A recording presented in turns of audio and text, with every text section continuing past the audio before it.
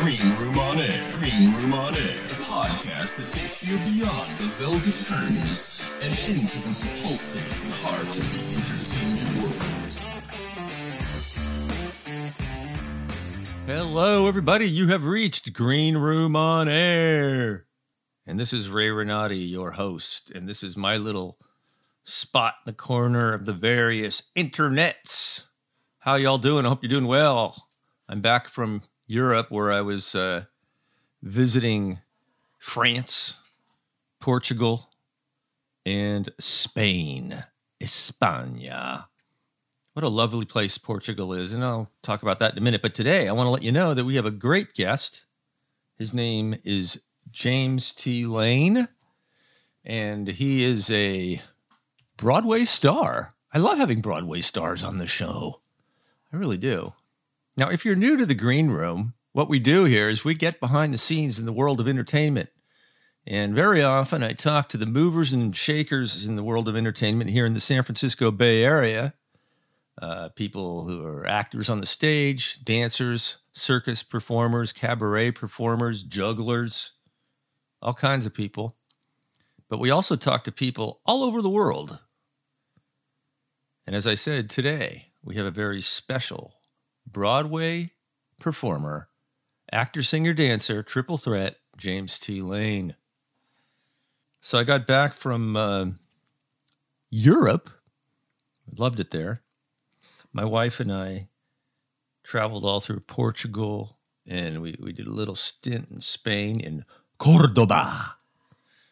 All it does is remind me of Ricardo Montalban, when he used to have those commercials for the Chrysler Cordova. What was it? What was this? What was the tagline? The Cordova. I can't remember. Anyway, Ricardo Montalban. Yeah. So, but apparently it's pronounced Cordoba, and they have this castle there. Well, actually, it's a mosque. And somewhere in the 14th century or the 15th century, it became a place where Jews, Christians, and Muslims could all worship together. Yes, I'm not kidding you. And inside, it looks like a mosque, and they have all this Christian stuff from the Catholic Church. I didn't see any Jewish stuff. Pretty much the Catholic Church has taken it over, and there was some king after this happened a couple hundred years later who made sure that the Muslims were kicked out, and then he regretted it. But anyway, there was a time, hundreds and hundreds of years ago, when everyone got along, as Rodney King wanted us to do. Why can't we do that now? Why not, I ask you? Must we be fighting? We are all, apparently, well, if you worship God, it's all the same God. The biblical God is the God of the Old Testament, the New Testament, and the Quran, folks.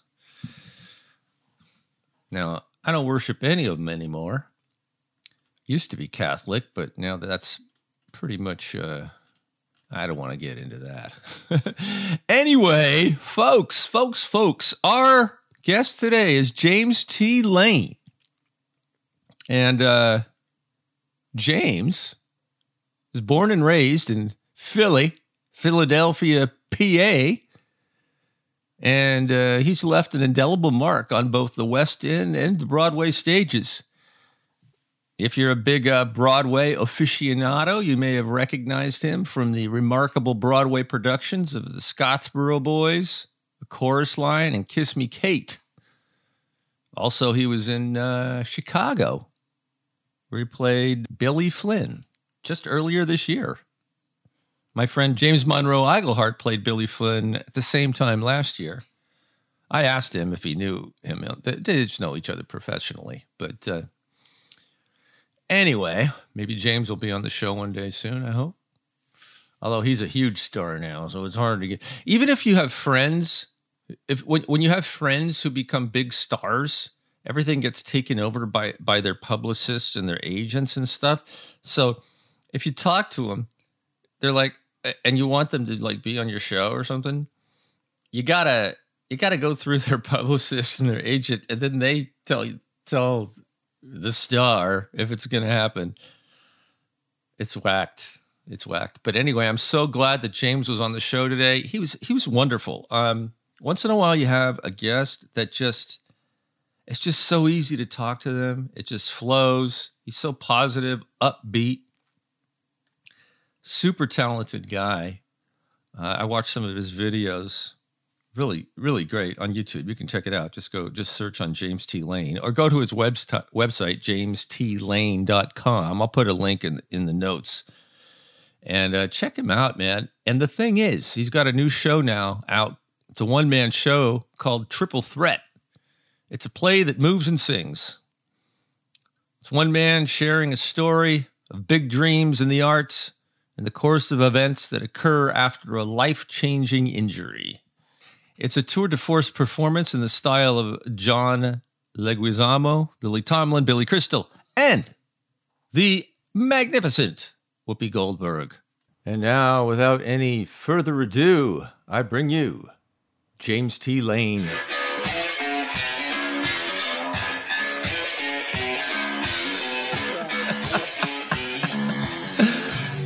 Hey, well, it's so great to have you on here, James. Thanks, Ray. Yeah.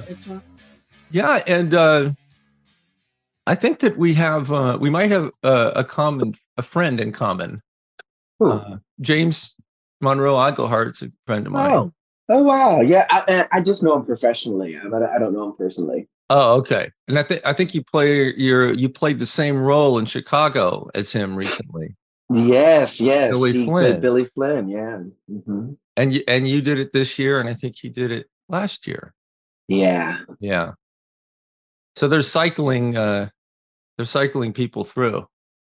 Well, I mean, I think you can safely say that, being 26 years in, that they cycle people through. Yeah, I guess they're going to have to, right? Yeah. That's like a 90-year-old guy up there playing Billy Flynn. although close, I can't remember who was the guy. He must have been in his 70s at the time. He played, he's an old, like a matinee movie idol, but he must have been in his 70s. Richard Gere? No, not Richard Gere. Oh. From the stage. I'll have to think of his name, but. Oh, okay. But yeah. So, you have a new show called Triple Threat. It opened, a couple days ago? We opened for previews June 17th. Yeah. All right. And what motivated you to start this now? Well, a few things. I mean, I started writing it in 2015, so that just gives you an idea of how long these things kind of can take getting to New York City. Yeah. But a few reasons kind of like moved me to kind of a term I've been using is I call creative responsibility. Mm-hmm.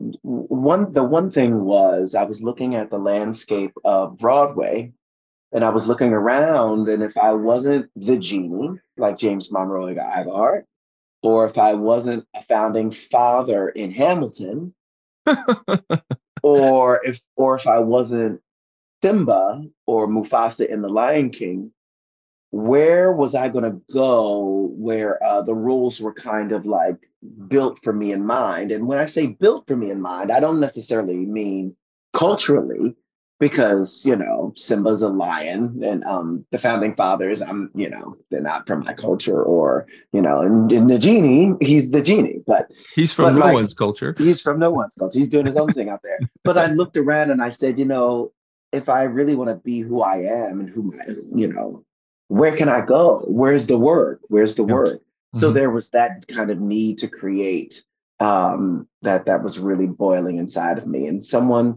when I was working in London, they said, if you were to write, what would you write? And I just started writing about my own experience as, a drug addict and an alcoholic.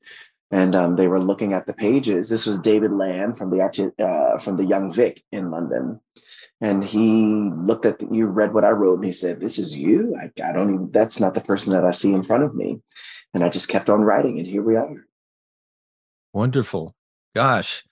I mean, I love it when people take the bull by the horns and create their own reality in Mhm. theater and live theater. Um, Yeah. like you say, we can't all be the genie, and we can't all be in Hamilton. But Right, and if you don't see a space, you can that agency or that need, you can kind of, create the space. yeah, yeah. So can you share some of the pivotal moments that and experiences that shaped uh, your performance today in Triple Threat? I know Well, I you have thought you were talking about some pretty heavy stuff there.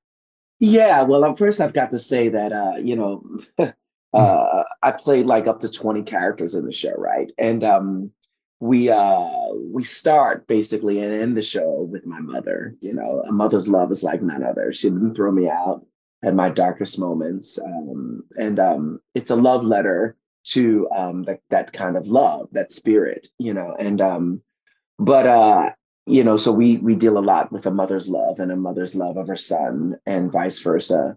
But you know, we talk a lot about education and you know, feeling the pressures of being a Black gay man in the performing arts, and how you are relegated to one set of kind of ideas of who you are when that's not necessarily who you are. And you're shoehorned into this kind of way of acting, and then trying to find your own way is very hard. And most people don't find their own way, or they leave the business and transition out because of the pressure. What other themes are in the show? It's about being a singer, dancer, and an actor. But there's obviously more to what a triple threat is. So you'll have to come and see what that is. But but there's the blood or the kind of like the the what links everything together is movement, so like I say the blood of the play is dance. And all of the characters, there's a melody in how they speak as well as I'm singing, but there's a melody in how they speak, so there's all different kinds of voices and singing, and then the characters are the acting. So it starts from elementary school and it takes us all the way up through to the present. Oh, wonderful. And how did you approach learning 20 different characters and making them distinct and real for the audience as 20 separate entities? How did you Well, do that? that's a good question. Well, so we use so like I literally play lots of characters, but we also have projections in which I've filmed myself playing characters, and then we also have voiceover, which I am characters in voiceover. But that's a really good question, Ray. I think you always have to have a key into the character. So you find out what the key is, like what your personal key is. Like, is it the way? And my personal key, because I was like, my first language was dance. So how I find my way into character is a movement, so as long as I get in touch with the movement of that person, I'm able to go into that room of the character and play in that room, Okay. if that makes any sense, It right? does. Yeah. Yeah. I mean, to me, Yeah. what it says is, you with your background, your training in dance and movement, that's the thing. That's the anchor that's going to help you find those differences between the different people. Um, and, as performers, we take classes, we learn different ways of doing things, but we all sort of have to find our own technique ultimately and Hmm. Hmm. use whatever our strengths are to create characters, to create situations and stories. And Yeah, yeah, yeah. yeah. Yeah, I loved like, it was my first love was dance. Hmm. So that is the first thing that comes to me Yeah. easily. And it always tells me so much about a person. Even I'm looking, on 42nd Street and just looking at the street, it tells me when I see a person walking, it tells me so much about them because I love movement, Yeah. and there's so many different things you can do to riff off of that particular movement of that person. Right, right. Are you actually looking at 42nd Street right now? Yeah, I'm here in my I'm here in my dressing room, and it seemed like I was running some errands, and I said, "Oh, I know I can go right in my dressing room and do this call with you." And you can see it out the window? Yeah, I'm right on What? 40. I'm 42nd Street and Ninth. It's kind of fabulous. That's great. You know, we have a Yeah, we have a theater company here in San Francisco called 42nd Street Moon. And really. yeah, I've done a few shows there, and yeah, that's what it's called. And they do, but Mhm. well, it's kind of changed, but mostly what their edict was the beginning was doing like lost Broadway shows.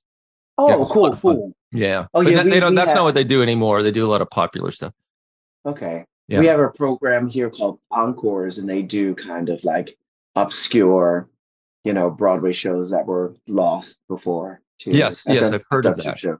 Yeah. Yeah, I've done two Yeah, like we shows. did silk stockings and nymph errant and all kinds of stuff like that. Um. Anyway. What's Um. interesting also, Ray, I just tell you about this. It's funny.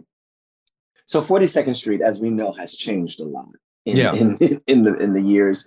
And when I was here in the late 1990s, where this theater is, I'm at Theater Row from Ninth Avenue down towards the river, 10th, 11th, and 12th. It got really, really bad. Like, and this was the area in which I used to get high in.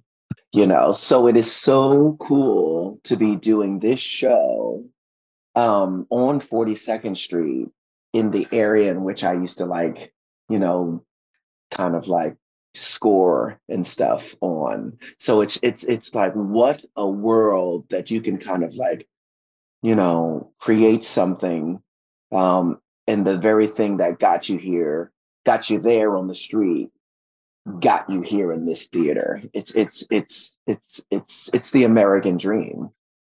What an incredible journey you've had. So Yeah. you somehow ended up getting involved in drugs and alcohol. You Hmm. pulled yourself out of it, and now you're performing again on Broadway. Yeah. Yeah. Wow, that's amazing. Really, Yeah. It's something else. congratulations. That takes some serious fortitude. Yeah, and that, as I'm sure you've heard this before, it's like, not only is it hard, releasing, getting that monkey off your back, but you still have to deal with the monkey inside your head, right? Yeah, Because yeah, yeah, yeah. that's where the disease of alcoholism or the disease of addiction lies after the physical stuff is gone. It's the thing in your head, the disease that you always carry. Yeah. So that's the real day-to-day kind of work of keeping that in check. Yeah. Well, I mean, I'll share with you. I mean, I was dependent on benzodiazepines for 18 years, and Hmm. similar to alcohol. I mean, it was a doctor thing, but I Hmm. ended up Hmm. totally addicted, and it took me 3 years to get off of it. Wow, good for I you. know exactly what you're saying. I mean, because I still have to deal with that every day, you know. I mean, people think you're done, and no, you're not done because all No. that time you were on the drugs. There's like subtle or overt personality changes and stuff that you're not doing anymore. And then when you're not on it anymore, you forget. Your mind just doesn't know how to do that, you know. Regulate emotions, deal with people, handle changes, you know, stuff like that. Hmm. Yeah. But it does give you a lot of insight, though, I think, into, you know, life, and gives you a lot of empathy, Oh, possibly. empathy, compassion. Ray, Yeah. I was just sharing this last night. I got on the subway, and New York City subways, there are lots of folks that are going through lots of stuff, homeless people and addicted people, and I just get on the subway and sit down, and it doesn't, and the guy, stretched, full out on one of the things across from me, just twisting and turning and changing, and I know what that is. Like, I know. And and I kind of looked over to my right and I could see people shaking their heads and stuff like that. And it's just like when you don't know what that is, it's easier to judge, So right? easy. Yeah. It's so easy. It's like, oh, just get yourself together or something like that. But like I'm looking across at this gentleman and like that's my people. Like I know Yeah. what that is. Yeah. And I know it's more than meets the eye. It's not just a kind of flick of the switch and I can just get my life together. So And also, I think people don't realize the incredible humanity that is there before him. Like look at you. I mean, you're this amazingly talented artist, and somehow you ended up there, right? And the right. people see you laying there, and they get to think that you're just a lazy sack who never did anything Hmm. with his life. And that's almost never the case with any of these people. If Absolutely. you talk to them, you find out what incredible human beings they are. And most of them are super smart and have Hmm. a lot of them have done some incredible stuff in their lives. Hmm. Hmm. And somehow, Yeah. for whatever reason, they ended up having this struggle. But yeah. So I assume that your show covers some of that stuff. Oh, absolutely, Triple absolutely. threat. A recurring theme is like people like me. Like it wasn't supposed to happen to people like me. Like I was. I mean, I got out, Ray. I got out. I got out of the projects. I had full scholarships to the best schools. I had great guidance and teachers, and it still happened to me. Yeah. Like and it's something to get out and then fall back and then get out again, right? Yeah. Like that's, most of, as most people don't get here. Most people don't recover. It's a rare thing. And so I do not, to the best of my ability, a day at a time, do not take it for granted that I've gotten out. But like we said, it takes work, man. Did you have people that helped you? Absolutely. It's funny. I totally fell in love, like, and that was the first like thing that got me out. Like I didn't want to lose the relationship, right? Yeah. And but what was interesting is like early on in that relationship, he helped me get out in terms of like I didn't want to lose it. But then I quickly found out after he cheated that it couldn't be about him. It had to be about me. But Yeah. it was the thing that got me to kind of commit. And so he was there in the beginning, and then I got really close to a group of people in Philadelphia, and that helped me, in recovery. And we were this little band of people going to meetings together and just getting, you know, settled back. I remember it's funny. It was like the call went out. It was like the bat call went out that James was doing better.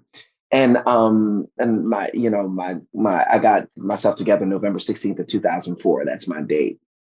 And January, I get this call from an old stage manager friend of mine that said, "Hey, I heard you got it together. There's this audition. I was living in Philadelphia. That's where I'm from. There's this audition for the Opera Company of Philadelphia. Do you want to go? They're looking for a dancer." And I was like, I hadn't danced in like 2 years, Ray. I had like had the cookie belly and the cookie butt. And like, I'm going to do it. So the audition was at 7 o'clock. They were looking for an immediate replacement for the show. The audition was 20 minutes long. It was to dance in the chorus. And and then by 7:30, I was back in the business. So it was like, Wow. oh, and I literally felt like I was dancing for my life. So, Yeah. and it felt like that, in 3 months sober, and it was just crazy, but lots and lots of help, loving people, and then there were the people who were like, love to remind you of what happened, love to remind you. So you do you do some work in the program, and then you end up reminding them that you're no longer that person or doing those things. Yeah. So then the conversation changes inside your own head. It's like, oh yeah, that's right. I'm not doing those things anymore day at a time. And you can keep those thoughts back there, but I don't have to keep them because I've done the work around that. Yeah. Yeah. I think it's the key is to have a lot of good help because when I was in the community of people trying to get off these drugs, I mean, the people I noticed that had the hardest time are the ones who were living by themselves and they had no Mhm. family, no friends. They couldn't get a doctor to help them. They couldn't find, and that's just brutal, you know? Yeah, Yeah. Yeah. it's brutal. I mean, the disease is so isolating, right? Hmm. Like it's so you can't save yourself from yourself. Like Yeah. you gotta you it's a bridge back to life. You got to get into the life of it. And we do this together. Like we do it together. Life, Yeah. we live in a system. We're all a part of the system. So if you're still kind of doing the same thing that you did when you were drinking and using, Mhm. then it's more of the same. It feels the same. Right. Now in your show, I'm really curious. It sounds like you're doing a multimedia kind of thing, which I Hmm. love. Without giving, spoilers and spoiling the show for people, can you share anything about that? Well, we've got some characters, man, because as you can imagine, it gets kind of wild out there in the life of drinking and partying and touring and the people you meet. So, I would say that, I've traveled a lot. So that there are planes, trains, and automobiles, so that's where technology comes in, and what was interesting is like um so many people were like the voices were like a lot of being in the performing arts is waiting for the phone to ring, right? Yeah. Waiting for that phone to ring. So Yeah. I had to have that element of like the phone, the answering machines, the voicemail. So that technology is a part of what we do. But it harkens back to like I love like Lily Tomlin Oh yeah. and Whoopi Goldberg and John Leguizamo, and they're storytellers. So the stage is bare, and there's just a few props, and we use projections to kind of like I play against the projections, and but I also do this wonderful thing that we call tangos, in which I play the characters on stage, and so we're having a lot of fun that we're using those elements and playing with the characters. Hmm. Yeah. Did you ever see Lily do a Search for Intelligent Life in the Universe? Yes, that's what I Yeah. saw. Yeah. Yeah. And the other one that she did when she was on stage, and I think it was in Los Angeles. I can't remember the name of it, but she had like a door, like she had like a door closing off stage, and like it was just so like 1940s radio hour. And I just Yeah. love that because so much is in the imagination of the audience, Hmm. and that's the journey. It's happening in your mind anyway. So I'm using that as a tool also. I don't change costumes or anything like that. It's fun. Yeah. So that means you really have to be clear and precise about your characters, Very which I specific. love. I mean, I love specificity like that, and seeing an actor do that just gets me going. So you're the only one in the show. It's just one person. Yeah. Yes. Yeah. Yes. Great. Wonderful. Um, Now I know Nicole said we want to save your voice, so I want to be respectful of that. You only wanted to go about a half hour. Thank you very much. And I think we're at that. Um, but was there anything else you want to? I'm gonna put notes, where people can get tickets and all in the notes. Is there anything else you want to say about the show Triple Threat? Well, I just want to say that you know, authentic storytelling, and what I mean by that is that you know, and I'm an African American man, and a lot of the stories told about African Americans um, have been told, particularly around urban environments, have been told by people who haven't lived them. They've been kind of made up or kind of like sold for profit, but written by people who didn't live that experience. So come see Triple Threat because it's about a person who was actually there and Mhm. lived the experience of being a Black gay performer in the performing arts. So the story is authentically my own, and I'm actually the one telling it. So come and see it. Thank you so much, James. My pleasure. Well, my friends, thank you so much for listening. I really enjoyed speaking with Mr. James T. Lane of Broadway fame. What a great guy he is. What a story. I hope I can go see his show. We'll try to get out to New York. Right now, I got to finish packing for Yosemite. My friend and I, Chris Good from high school, we're going to climb to the top of Half Dome. Not climb on the face. We're going to go the back way and pull ourselves up the cable. So if you've ever done that, it's one of the hardest hikes apparently in the United States. And for a man in his 60s, I got to keep doing it. My goal is I'm going to keep doing this every year until I can't do it. My wife doesn't know that, but hey, you only live once. So I got to pack. Anyway, thanks so much for listening. If you like this show, please tell your friends. Give me a rating on Apple Podcasts. It really helps a lot, or anywhere. And you can find this on any of the podcasting platforms.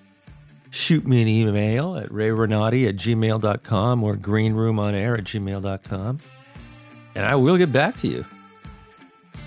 And until next time, I will see you on the boards. Take care. Love one another. Alrighty. Bye-bye.